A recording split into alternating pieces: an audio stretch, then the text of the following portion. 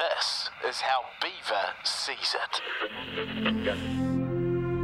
Yes, Kirst, obviously it was a big weekend in Melbourne, but mainly because of the amount of rugby that I had to watch, and I really enjoyed it. I know it didn't probably look as great as it could have on TV from this side of the ditch, purely because of the vast amount of green seats that you could see, but as a concept, they've got to stick with it. They've got to make it work. If not Melbourne, then somewhere else. But as a concept for your rugby lovers to see the 6 teams going at it, and yeah, maybe get the scheduling a bit different, maybe have more local clashes, maybe big games, Kiwi teams going head to head.